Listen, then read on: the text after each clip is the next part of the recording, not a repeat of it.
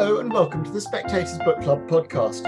I'm Sam Leith, the literary editor of The Spectator, and this week my guest is Bodleian's librarian, the Supremo of the Bodleian Library in Oxford, Richard Ovenden, whose new book is called Burning the Books, A History of Knowledge Under Attack. Richard, welcome. Now, you do begin with what we now think of probably as a sort of locus classicus of book burning, the Nazis, burnings, prohibited and dissident and decadent literature in the public square. But the origin of this book is more recent, isn't it? Yeah, it is. Although that incident itself came to me quite vividly when I was visiting Berlin in 2018. We have a collaboration with the State Library of Berlin, and I went to a meeting there and just happened to be crossing the street unter den Linde, right at the heart of Berlin, waiting for the meeting, waiting to sort of go into their building there, and stumbled upon the site of the famous book burnings of the 10th of May 1933, which is kind of commemorated by a plaque, quite a very moving one, actually. But it just really struck me that this didn't happen that long ago. My mum, who's happy to say still with us, was alive when that event took place, and it struck me that we forget these things at our peril. But the more kind of the real trigger for me was the revelation during the Windrush revelations, as it were, back also in 2018, that the Home Office, of course, instigating the hostile environment, had deliberately destroyed an archive of records which the same citizens who were being targeted by the same government department could have used to help make their case for settled status or right to remain. And this struck me as a very good example of the social importance of the preservation of knowledge. We should say, as you do concede in the book, that particular instance, that destruction of archives, and it's one of the things that comes through in the book, wasn't necessarily a sort of malignant, deliberate double bind, was it? They weren't trying to destroy the evidence these people had. I don't think we know that. I think there's cock-up and conspiracy theories to everything, and this could well be just being a civil servant needing to clear space in the basement of a central London building and wanting to, do we need these? No, probably not. No one's looked at them for years. Let's just get rid of them.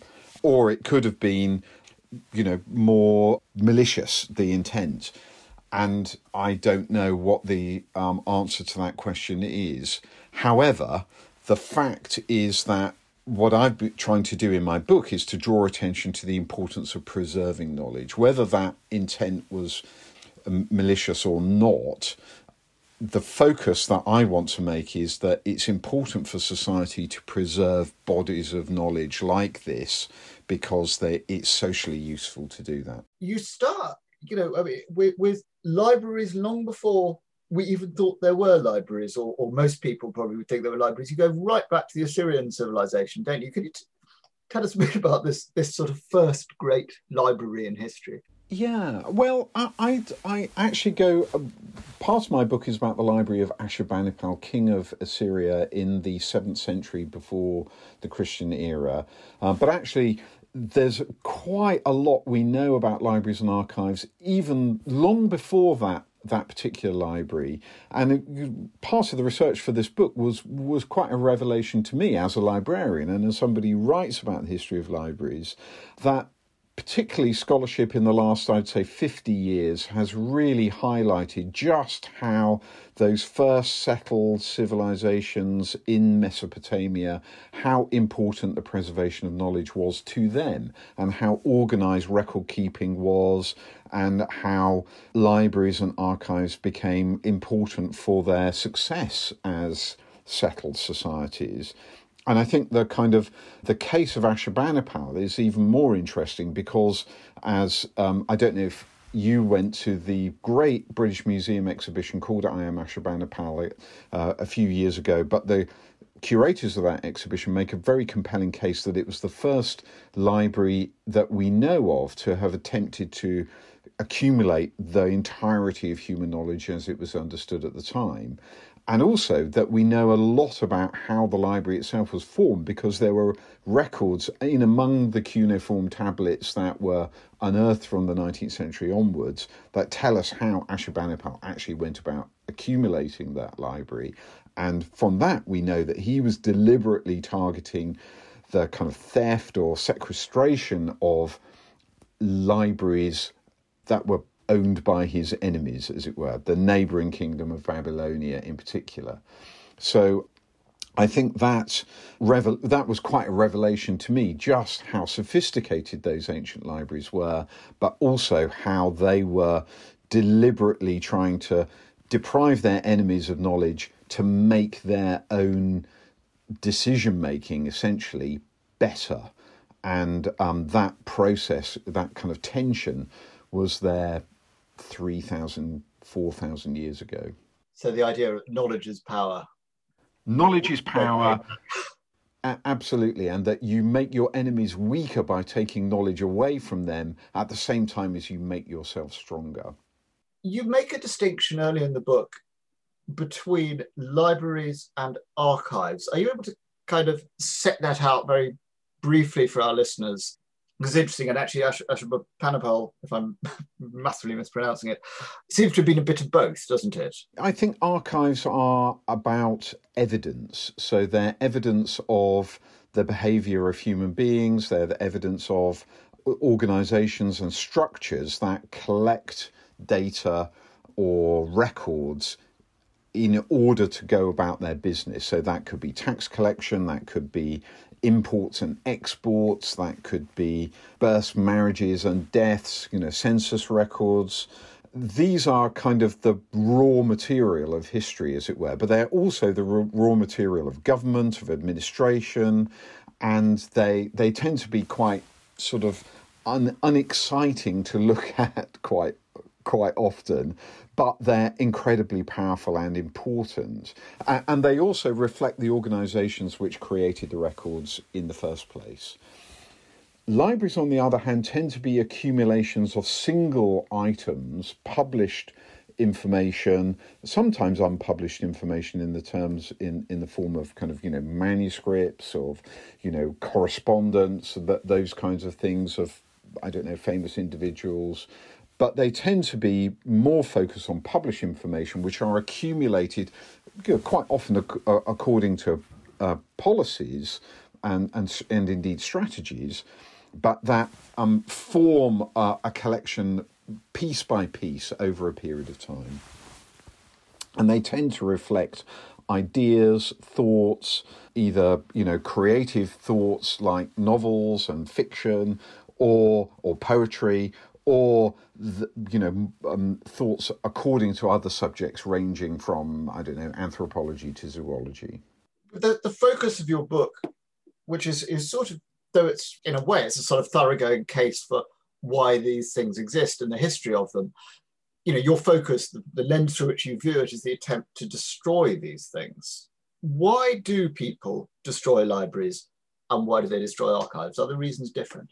They can be different, but they can be the same. I think the reasons are a play often on that core issue of power and the control that the destruction of knowledge gives you if you want to attack a community or a society, or if you want to control the past. And those attacks can be motivated by religion, culture, or politics.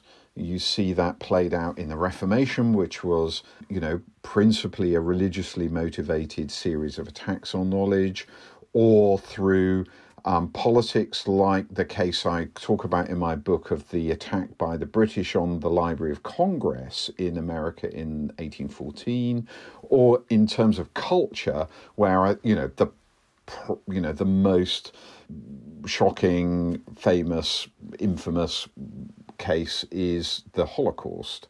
But there are many, many other examples of that. So that sort of attempt to attack a culture you see that played out in the Holocaust, but you also see it played out in Bosnia in the 1990s.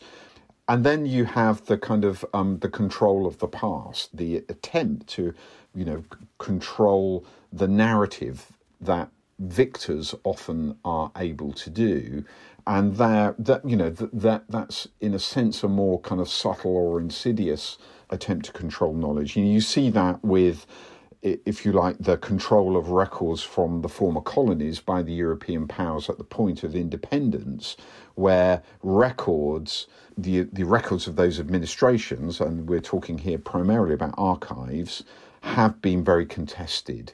And the control of those has been something which, French, British, Dutch and German governments have all, at the point of independence, sought to control.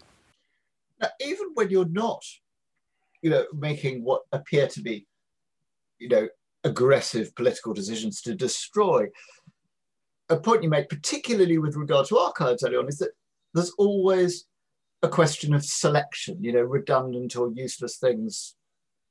Kind of do need to be, an archive needs to be manageable, it needs to be searchable, it needs to be comprehensible, and things, do need to be sort of purged and trimmed so you only have the important stuff. This is a fascinating detail that Magna Carta sort of almost vanishes through one of these, this is not useful. I think that's absolutely right. I mean, sort of the past also gives time for things to settle in their importance.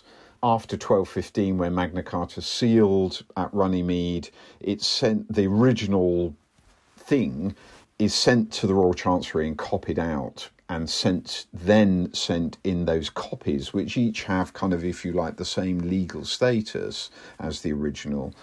They're called engrossments, are sent to the shires for the sheriffs who have the responsibility for promulgating the royal writ to announce in their localities. So there must have been, and Magna Carta is reissued a number of times in the 13th century to reinforce the deal that was struck between the king and the barons.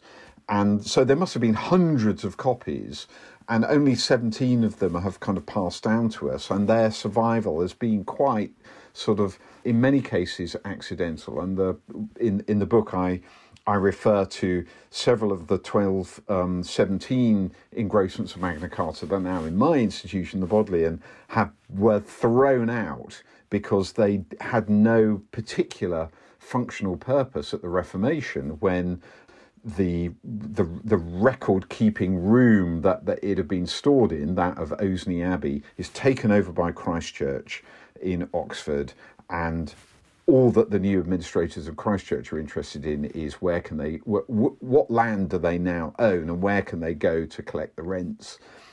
And Magna Carta didn't have anything to do with that, so it was kind of thrown in a corner. And a wonderful, the first historian of the university, called Anthony Wood, basically just picked all these scraps of literally, rat-infested documents up, and eventually they came to the Bodleian, and we were able to, show off our Magna Cartas in 2015, the 800th anniversary year. Now, I don't think any discussion of libraries can be complete. Well, no discussion of libraries can be complete, but can really proceed without a mention of the thing in everyone's head, the Great Library of Alexandria. And the burning of that is a classic instance in most people's minds of the destruction of knowledge. And yet, as you describe it, it probably didn't burn, did it? Its decline was less dramatic than that. Yeah, I think that's one of the great myths. I remember watching as a teenager Carl Sagan's series Cosmos, and the first episode of that has this very impassioned description of the library by Sagan, who then says, if I could travel back in time to anywhere in history, I'd go back to the Library of Alexandria before the Great Fire, and I would recover all this lost knowledge, science and literature and mathematics, and save it from the Great Conflagration. And of course, that single conflagration that is supposed to have destroyed this great library with all this lost knowledge never took place. And really the only thing the ancient writers agree on is that at one point there was a great library, bigger than any other library known to ancient writers, and that by 600 or 700 years later, the library didn't exist. And indeed, if you go to Alexandria today, the archaeologists can't even point to a site that says this is definitely where the library was. But what probably did happen is that there were fires, and some of these scholars now attribute to the kind of civil war between Caesar and Ptolemy, where one of the, if you like, outposts of the library near the docks was set on fire accidentally. But that wasn't a great, a massive conflagration in which the entire library went up in smoke. What really happened is that the status of the library in terms of, Alexandria itself as a great imperial city declined, and so it stopped getting that royal support. It stopped getting funding. It stopped being seen as so important to the regime, if you like, and it declined to the point at which, as I said, no documents that survive we can say, oh, that was in the Library of Alexandria. And so I think that's the lesson that I want to kind of draw for our age, is that we neglect libraries. They're kind of long-term, underfunding, under-support, lack of recognition of the role that they play in society is symbolic of a kind of a decline of a civilization. And we can see that by looking back to Alexandria. Yes, it's an unexpected lesson that seems to be suddenly, relevant to my local concerns, the Great Library of East Finchley. There's also a sort of fascinating detail when you talk in several of these chapters about invading armies coming in and very deliberately setting fire to libraries. And one of those instances is the Brits burning the then very young Library of Congress. Oh, this is a great story. Obviously, as a historian, we don't talk about this very much, or indeed at university. And I think this is, the war of 1812, 1814 between Britain and its former colonies included the besieging of Washington, D.C. in August 1814. And, Washington is a young capital. It was only really established in 1800. The Capitol building is the only stone building in the city, and its library is the only library in the city. And of course, the besieging British army, led by Admiral Sir George Cockburn, they make a beeline for that building, and they find a library room that's in it full of combustible material, which they use to set fire to, and the whole thing goes up in flames. What was really interesting for me was that the librarian didn't do a terribly good job. And because what we now think of as the National Archives, the documents that were kept in the different departmental offices, they did see what was coming, and they actually rented all of the carts and wagons they could find to move all those state records, their kind of departmental archives, out of Washington before the inevitable happened and the British broke the siege. But the library staff were kind of caught napping, and they couldn't hire. It took them ages to find a cart that they could load with books and wheel out of the city, by which point it was too late. The other interesting thing for me is about the response. So the destruction of the library reaches Thomas Jefferson at his home in Monticello.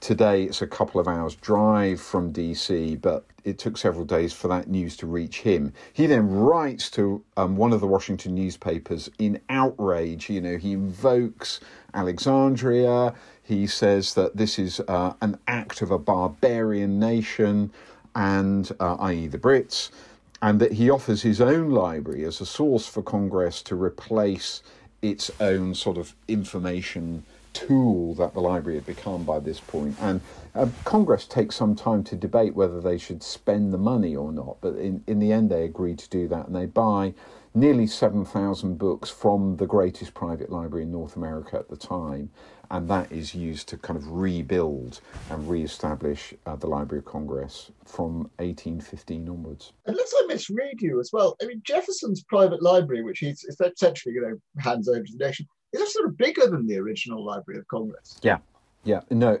it was. Yeah, it was about 12,000 volumes, and Jefferson was an extraordinary bibliophile. I mean, he essentially rebuilt several libraries almost simultaneously for himself, and was constantly in touch with European booksellers and printers and publishers, but also intellectuals. So it was a great Enlightenment collection and a library of kind of real cutting edge European ideas, and it was a smart move for Congress to take up his offer, and it really started although many of the books actually accidentally were destroyed in 1851 in a fire, it really set a kind of tone for the library from that point onwards, to which they continue to pay great attention to today. Yes, there is a theme of libraries being rebuilt and then rebuilt again. I mean, the Great Belgian Library in Louvain you talk about, and that has a terribly kind of tragic history, doesn't it? Yeah, it does have a tragic history, but again, the message I take from it is that sort of the resilience, the determination to preserve knowledge that's within us all and within our societies. So the Catholic University of Louvain was a medieval institution. It had a central library from the 17th century, just shortly after actually the Bodleian in Oxford is founded. It builds up a great collection. It's famous in that part of Europe for the quality of its library.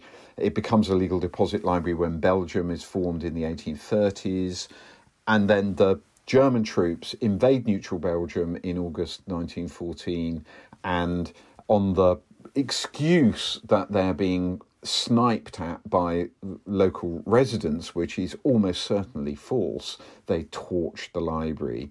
And then it gets rebuilt with a very interesting international effort, which is one of the early displays of American attempts to use soft power to influence European politics and society. And it ends up kind of backfiring on the Americans. But nevertheless, there's a kind of international campaign to rebuild the library.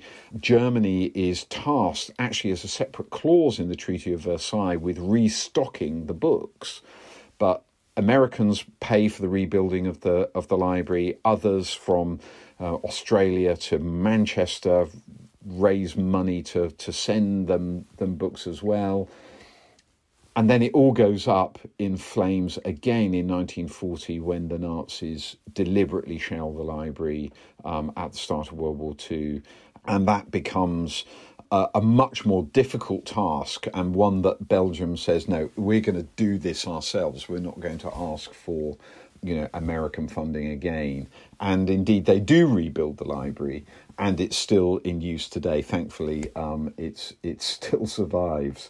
But that sort of twice burned library is a kind of, for any librarian like me, is an absolutely horrendous thought. As you describe it, these things like the burning of Louvain, not once but twice, helped to kind of galvanise an idea in international law that the destruction of libraries and the destruction of archives, the deliberate destruction of these things, does deserve special consideration as a form of war crime. How strong does that notion endure, and how strongly is it inscribed in war?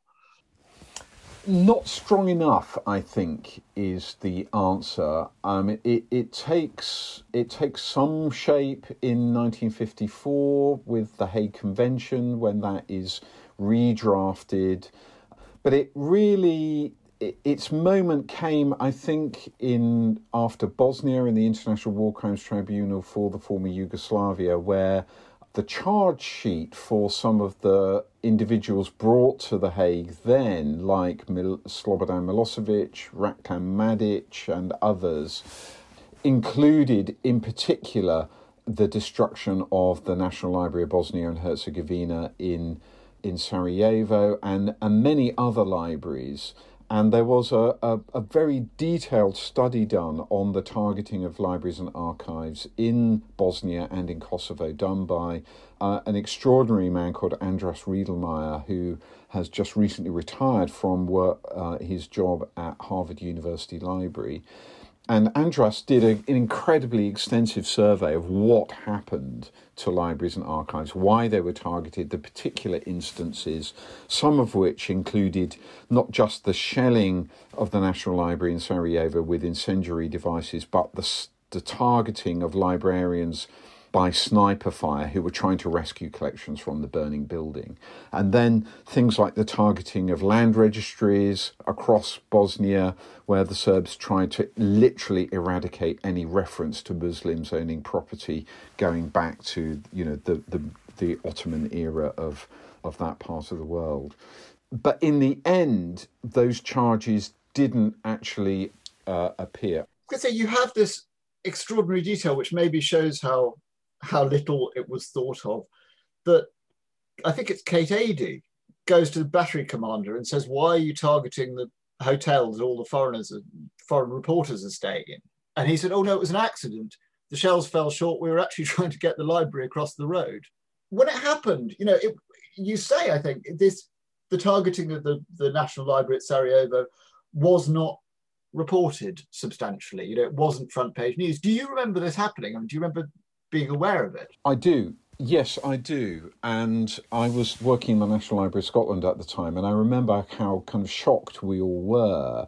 And, we tried to think, are there ways in which we could actually do something to help our colleagues in Bosnia from the National Library of Scotland? But it was kind of impossible.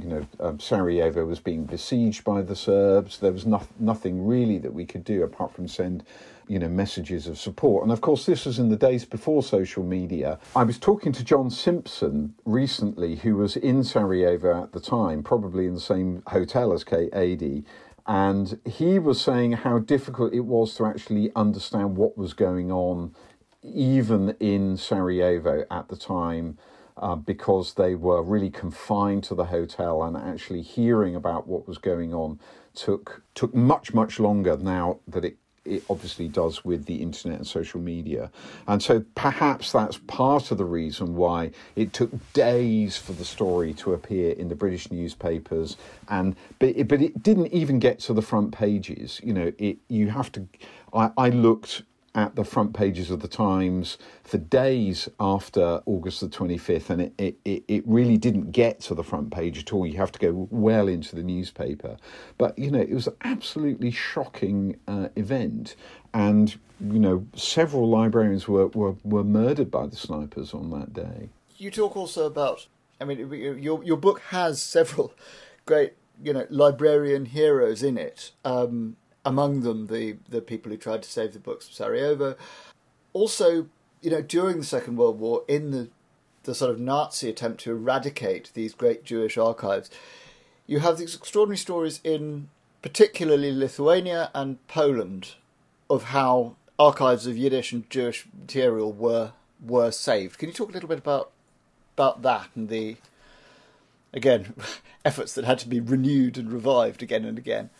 Yeah, I think these were the most moving accounts that I read and most kind of inspiring for me as a librarian, and in particular in Vilna, what we now call Vilnius, where a group of Jews were identified in the ghetto by the Nazis and told at gunpoint to sort through library and archive collections in the city, some of them to be sent back to a kind of perverted research institute set up by Alfred Rosenberg, one of the chief architects of anti-Semitism in Frankfurt.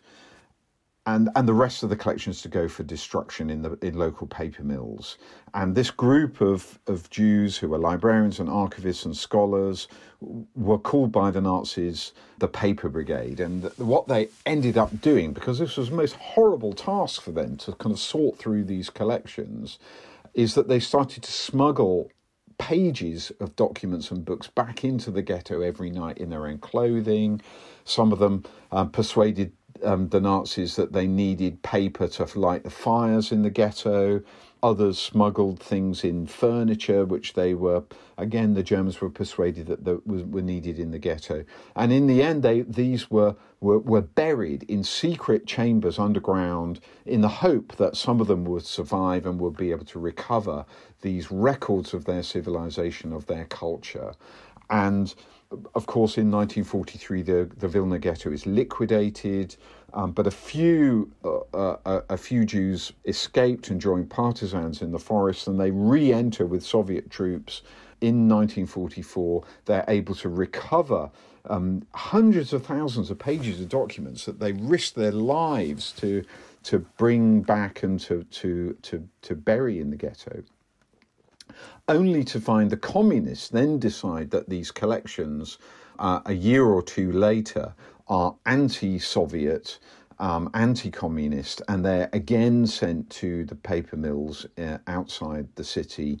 And this time it's a Lithuanian librarian called Antanas Ulpis who hears about it. He goes out to the paper mills, he turns the trucks around, and he is managing an outpost of the National Library of Lithuania and hides them. It's in a former church, and he hides these documents among sort of Lithuanian books and papers, including actually in the organ pipes of the church. I thought this was a wonderful detail. And he managed to keep it secret, for decades, only revealing it to one or two individuals in his staff. He actually died before 1989, when the whole news was able to be made public, and it was an absolute revelation, because one of the institutes which had an archive before the war, called YIVO, had established an outpost in New York, and it became the kind of the successor to the Vilna Institute. And they were absolutely astonished that all these documents had survived the war, and they're still now working with the National Library of Lithuania to digitize the collections and to make them available online. You can go to the YIVO website and see all this material now, which these great, really heroic individuals, like I said, risked their own lives. Many of the individuals didn't survive the war, but a few did. And thanks to them, the culture of Central and Eastern European Jewish life was preserved. And sadly, in a kind of parallel effort happened in Warsaw with a group called Oyneg Szabes, which was again led by an extraordinary man called Erwin Ringelblum. And what they did was to preserve documents about life in the Warsaw Ghetto. So not so much material about culture before the war, but actually what was life in the ghetto like. And they took photographs, they collected, children's drawings, all sorts of incredible material. And again, they buried it before the ghetto is liquidated. Ringelblum and the other members of Oyneg Szabes were all murdered, but their documents survived, and they were unearthed in the rubble, the ruins of the Warsaw Ghetto in the late 1940s and 1950s. How do you think they conceptualised what they were doing? Because it wasn't simply, here are some important Torahs. This was, here are sweet wrappers, here are photographs of, tram tickets and photographs of children. I think it's just that human desire to bear witness. Here is what people need to know, the suffering that we are going through, but they also need to know our humanity. And that expression of humanity is often made in the form of documents, records. And again, I go back to this term evidence. This is evidence of our existence. This is evidence of the richness of our culture, even under these horrific, inhuman circumstances that we've been forced to endure. Our humanity survives and endures through those documents, and its preservation is part of that human impulse to record and preserve our humanity that's in all of us, I think, and has its profound expression in libraries and on an individual level. You get to some sort of slightly trickier ethical and moral ground. You talk about the examples of, the very well-known examples of sort of Kafka and Virgil and Philip Larkin, individual writers who know their work is of value to posterity, or maybe suspect their work is of value to posterity, but want it destroyed. And in some cases, that destruction, their wishes, as with Kafka and Max Brod, are disregarded. Now, I suspect as a librarian, your instinct's going to be good. We need these things. They belong to they're better archived than not. But how do you sort of square that with the wishes of the individual? I mean, I think it's a very difficult one, and I don't think there's an easy answer to it. I think at the end of the day, the rights of individuals must be respected. And Max Brod, of course, defended his own decision by saying, well, Kafka knew I would never go through with the destruction of his manuscripts. So if he really wanted them destroyed, he would never have given me the task of doing it, which, you can argue both ways on. But I think, I think it's quite a kind of compelling case to me. On the other hand, Larkin knew that Maeve Brennan and Monica Jones would go through with his wishes, and indeed, not only were the pages of his notebooks torn out and put through the office shredder in Hull University Library, but the shredded pages were then taken down and fed into the library incinerator, just to be doubly sure. So I think at the end of the day, an individual does have the right to determine the fate of their own kind of unpublished work.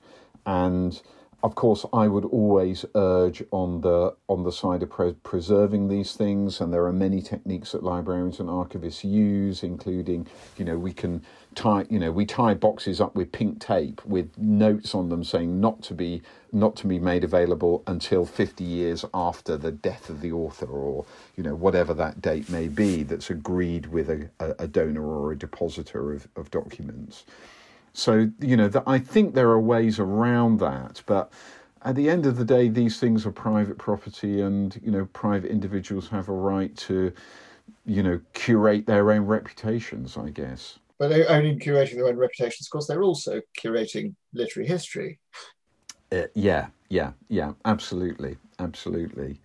So, and that's where I would obviously always urge the side of preservation, and use some of those other techniques to get around those issues of, if you like, reputation management. Yes, I sense you're slightly sceptical about Ted Hughes's curation of the Plath legacy. Yes, well, I think scholars are divided onto his own motivations for destroying the last of her journals. Was that, as he said, to protect his children from the harrowing contents, or, as some other scholars have argued, was it to protect his own reputation for the way that she reported their relationship and his behaviour in those final pages before she took her own life? And of course, we will never know, because the documents don't survive. The as yet unaddressed elephant is the fact that most of your book deals with a period when records are made of paper or clay tablets, and the move to digital is a colossal shift in the way we relate to bodies of knowledge. And I'm just asking you about a couple of different aspects of this. I mean, the first one, and it's a sort of maybe a more straightforward one, is to do with just, as a librarian, how do you feel confident? How do we negotiate? Paper is a pretty good technology for preserving knowledge over periods of time. It's vulnerable to fire, but it doesn't rot quite as easily. But I know there was a discussion among librarians, some years ago about microfilm, which we thought was the great solution. You put everything on microfilm, and then it turns out that microfilm actually doesn't have as good a shelf life as everyone hoped. Digital formats, corrupt, become obsolete. Does the cloud offer a way of keeping knowledge forever, or is that a dangerous chimera? I think that's a dangerous chimera. I think that digital information is inherently fragile. We create it in massive quantities. Increasingly unimaginable large quantities of data are generated every second, and the more that we have the Internet of Things and connected devices and all of these things, the more and more gets created. But it is vulnerable to loss through a whole series of processes, media obsolescence, technology obsolescence, and ultimately through the lack of resource to actually tackle the task. Actually, technologically, we know how to keep a lot of this digital information. And I speak to you partly as president of a thing called the Digital Preservation Coalition. What we lack are the resources to tackle it, because it is, human beings have to do that task. And as you say, paper and parchment, papyrus, they generally survive well in regimes of benign neglect. But that is not the case for digital information. You have to be much more active and constantly active in making sure it's accessible over long periods of time. And that means money. And that's where libraries and archives are facing not just the task of preserving the records and evidence of the past in analogue form, but increasingly the vast and more complex task of preserving digital information now and into the future. And those two things combined, society is just not resourcing us well enough to be able to do that adequately for the needs of society. Is space an issue with digital stuff? I mean, do we need to be buying up just yottabytes of storage space to keep up? Storage space is, I think, less of an issue. It becomes cheaper all the time, but we do need to do the same thing that archivists in particular have done, which is to appraise collections. So to look at these bodies of knowledge and decide what we need to keep and what we don't need to keep, and to have a kind of intellectual and considered approach to that process of appraisal. And it's possible to use AI and algorithms in order to support the task of doing that at scale in the digital world. But ultimately, you need people to be at the heart of that process, and that's what we've not got enough of. So I don't think it's memory, I don't think it's storage that is the challenge. It's resourcing people to put that intellectual process in play. As the amount of data we have available, the size of our collections of printed documents and our archives and get bigger, of course, there's no point in having a giant store of knowledge unless it's navigable. And indexing, we're a bit beyond the old Dewey Decimal System. Is it a source of concern to you that the way in which we navigate bodies of knowledge now are sort of substantially privatised? I mean, that Google it sort of controls our access and the priority with which results are served to us. You're absolutely right. It really is a concern to me. And I think that we as a society across the globe have sleepwalked our way into a situation where public knowledge is essentially controlled by a small number of very, very large and powerful technology companies. My colleague at Oxford, Timothy Garton-Ash, calls them the private superpowers. And the private superpowers have not just through their platforms, be it Google or Facebook or Twitter or any of the other big Amazon and the Tencent and Alibaba and so on, they have the financial resources which they have created in order to which enable them to innovate and change and develop and really keep ahead of not just libraries and archives. I mean, they're in many ways well ahead of us, but ahead of government regulation and control. And that's the other aspect that, as a society, we need to give greater consideration of and move faster in order to take back control from this small number of highly powerful organisations which are able to control increasing amounts of public life. As this sort of level of, data collection and aggregation is possible, I wonder, maybe it's an analogue with what we were talking about, sort of private rights of authors over their material against the demands of literary posterity and so forth. Is there a tension in your mind between the instinctive desire of a librarian, an archivist, and someone concerned with that, to say as much information as we can get, the more the better? We will understand ourselves more fully if we have all this stuff somewhere on record. Is there a tension between that instinct and the instinct of, many civil liberties campaigners who say, look, the only way to prevent huge bodies of knowledge about people being used by surveillance capitalism or a malignant state is to prevent such archives existing in a large centralised form in the first place? I think the answer is somewhat more nuanced than that. I don't think it's quite as binary as you've just tried to posit. I think it's possible to allow individuals to make the choice themselves. And I think, GDPR, for example, is a move in that direction.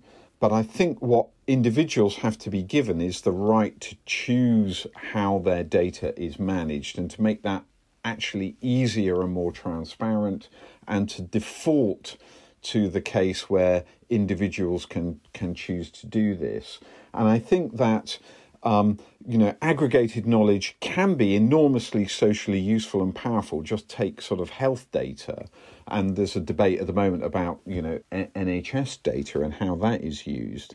But anonymised and aggregated, it can be enormously powerful, particularly when married with other anonymised data sets, to plot trends in public health and to plot ways in which we can tackle social issues around public health, as well as health issues themselves.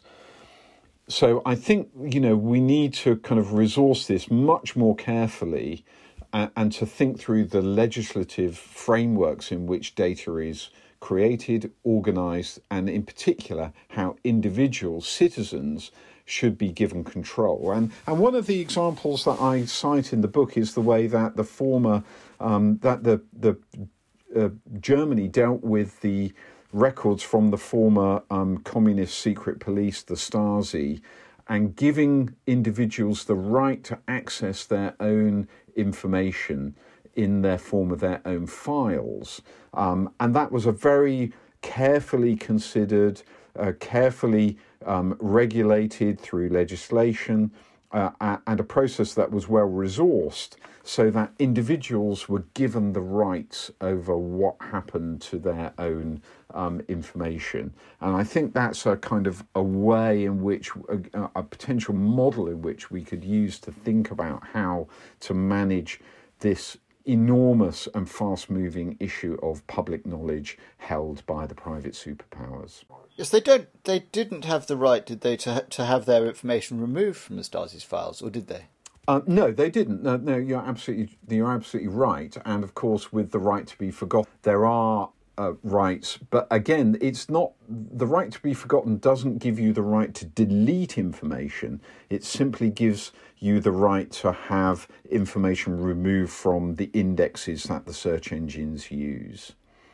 So it's not about the deletion of knowledge, it's about how it's accessed and managed and controlled.